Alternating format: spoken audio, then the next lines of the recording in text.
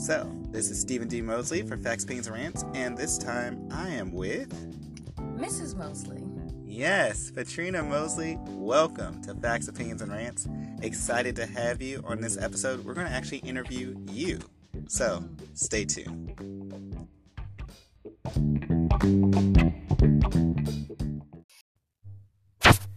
Well, we are live for this first episode with Patrina Mosley. Okay, it's taped, but in any event, President Donald Trump names pro-life leader to key foreign policy post, according to Life News, and that person is sitting here with me. Patrina Mosley, welcome to Facts, Opinions, and Rants. Thank you. I'm honored. Yes, Sean Hannity was going to be my first guest for his book. And, I said, Sean, I would love to have you on. You're a good friend of mine. I've watched you for 20 years. But I'm going to interview someone a little bit more important than you. I'm going to interview my wife, Patrina Mosley, for my first interview. Really? Yeah, and he said, let not your heart be troubled. The news continues. And I was like, thanks, Sean. I'm sure he did. So, Trina, tell us about the new role and tell us, what do you guys do at USAID? So, USAID is a government agency that funds humanitarian missions, and also we deal with matters of national security. So, we work a lot in partnership with the State Department, which Secretary Pompeo is over. So, our aid serves a twofold purpose. One is for humanitarian purposes. We want to be, like Ronald Reagan said, that city on a hill to other countries and other nations. And what that means is shining the light of democracies, which a lot of that is founded in Christian principles, but it's shining the light of democracy that gives freedom to everyone. And a lot of times you have the opportunity to shine that light when countries are in need of help, and that may be because of conflict and unrest in their country, or it may be because of lack of natural resources, or it may be just a lack of governmental systems that haven't been set up in their country that they're still developing. So we have an opportunity to come alongside them as a global friend and ally to share with them principles and experiences we've learned from democracy that has given us freedom. That's a little bit about what the agency does.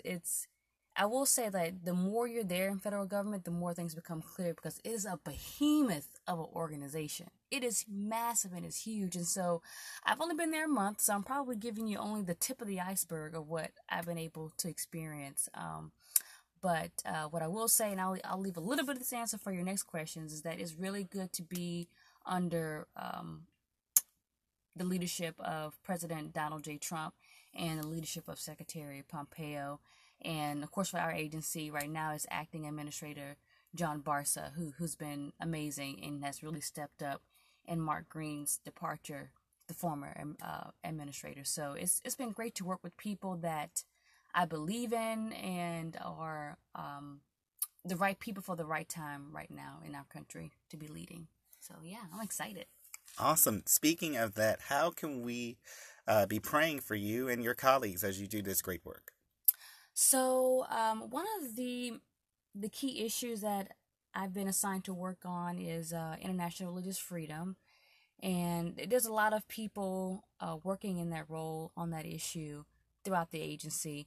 But the reason why this is a specific role right now for myself and others is that this is a priority for the United States, and a priority from Secretary Pompeo at the State Department, which has come down from President Trump, and can be seen in the recent executive order on advancing international religious freedom. So, that's how you could be praying for us. This is an inherent right. It's an unalienable right that comes to us by God, that cannot be taken away by man. And it's the right to freely worship or to not worship as you choose without threat or coercion. And so, being a country that has benefited and flourished from religious freedom, we want to see the same happen in other countries. And it's not just so much this is a fuzzy feeling we've gotten in our heart. This is something that is a national security concern as well, that when one human right is abused, when you see the abuse of governments, on religious minorities or religious communities, any type of abuse of one human right usually will follow into other abuses of other human rights. And not saying that here in America we got all of our acts together when it comes to human rights. That's a discussion for another day. But championing religious freedom is a key, inherent, and inalienable right that has proven itself to be a pillar for stabilizing countries, preventing violence, promoting peace, and just overall well-being of human beings. So we are very, very happy to have this order, this priority from this administration.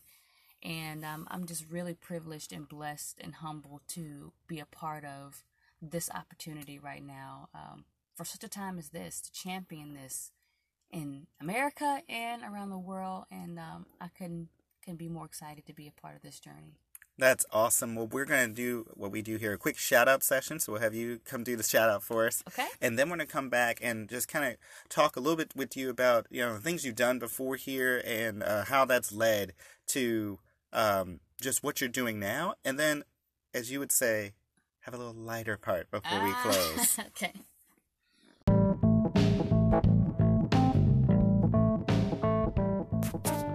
And a shout-out well, Trina, why don't you go ahead and do the shout-out portion for today's episode? Okay.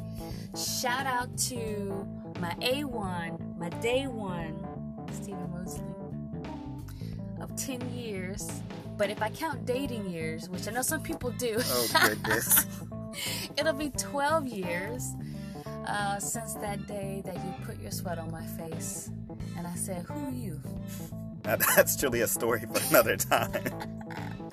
Yeah, so definitely want to thank you for being such a supportive husband and being my best friend. I could never ask for more. And ladies, if you're listening to this, if any single ladies listening to this, it is important to find a good man that's going to be in the same mission as you. Don't settle. Don't settle. 10 years in, I'm so glad I didn't settle. Okay? Secondly, I want to give a shout out to my church, Riverdale Baptist. They have been so supportive, and I can feel their prayers. And I've never been a part of such a organized Christian community that has been so supportive of the work that I'm doing. And it really feels good to have your church back you in what you're doing. So I want to say thank you so much to the Riverdale people for your prayers and your support, coming up to me and just letting me know that you're praying for me, or sending Stephen nice messages on Facebook, because I got off of Facebook in 2016.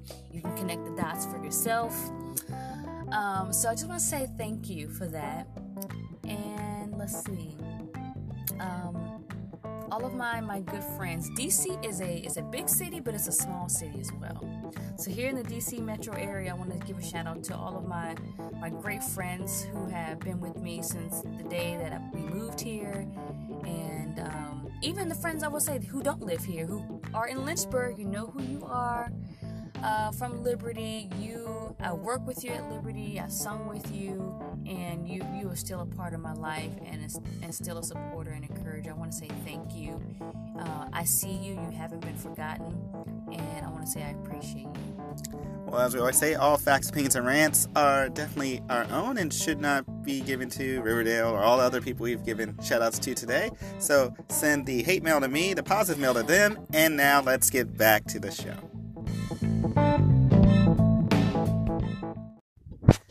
All right, Trine, so let's go ahead and wrap this one up. Okay. Talk a little bit about your journey of how you got here, just the stuff that you've been involved in. I know, obviously, through Al Gore's Amazing Internet, I've seen all the positive and not so positive articles out there about you. We know you're a pro-life leader, but what were some of the other things you did as in your career that's led you here?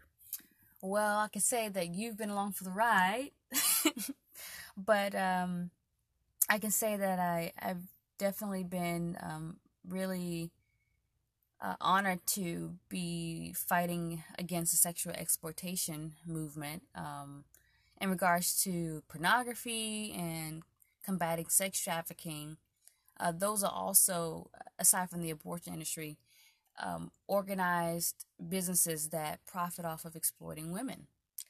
And I've had a really some dark times, some good times in fighting in that arena, because you really do see a lot of the ugliness of man's heart when it comes to pornography and sex trafficking.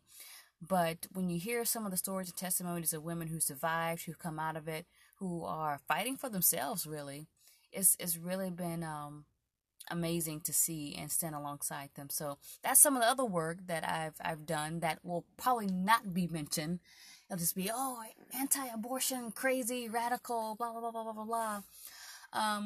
But the other issue that I've been heavily involved in as well has been uncovering the eugenics movement, which really brought me into the pro-life movement. I'm pro-life not just because of my faith, but I became active in it when I realized that this was an agenda against people of color, myself, African Americans. Let's be specific. I'm not, African Americans. And when I really started to see how the dots were connected with big businesses and elites and population control mechanisms, it became personal. It became personal for me. So I did a lot of work and research and study on that. I really don't have time to go into all that on this interview, but my work on eugenics is out there. And people can really decide for themselves. I mean, everything is footnoted and cited. It's just a matter of whether or not you want to believe it. So yeah, that's kind of a brief on the work that I've done. Man, now I gotta really think. Well, you have been truly a leader of being a pro-life and pro-woman advocate. And I, as one who loves you, I'm so blessed and thankful for all the work you've done. You're a faithful follower of Jesus Christ, which is obvious by those who've met you and know you. But as you always tell me, Stephen, in on a light note. So, Trina, what TV shows, what things are you watching? What things are you into? What's the lighter side that many might not get from reading the press releases? Okay. The Christians might not like me for this one, though. I don't know. Don't burn me. But, as a stress reliever, I enjoy some trash TV from time to time. Like these reality shows, these housewives who, they have everything. They're dressed fancy, and they have the house, the money, the cars, and they're still complaining about stuff. Oh, she came to my birthday party and she burped. Oh, she thinks she has a bigger house than me. Like, this is stupid stuff, And it's, I'm not religiously watching it, but, from time to time, it is a great stress reliever. So you put on trash TV to release from crazy stuff that you deal with in real life. Sometimes, to deal with pandemic times, huh? Yeah, I mean, I think the best, everybody kind of got into this one. It wasn't really, reality TV, but, Tiger King. If that was a reality TV show, I would probably watch. that. 7 episodes just wasn't enough because it just kept going down and down and down, and I'll probably be up for that. We're doing reboots now. You're for a Tiger King reboot. Yes. I hear you. Yes. Life after lockup, huh? Yes. So yeah, you gotta laugh, you gotta live, and the thing is that I came to realizing that I needed an outlet when one of my interns asked me, hey, I see you working on these really heavy subjects. What do you do? What are your hobbies? How do you stress relieve?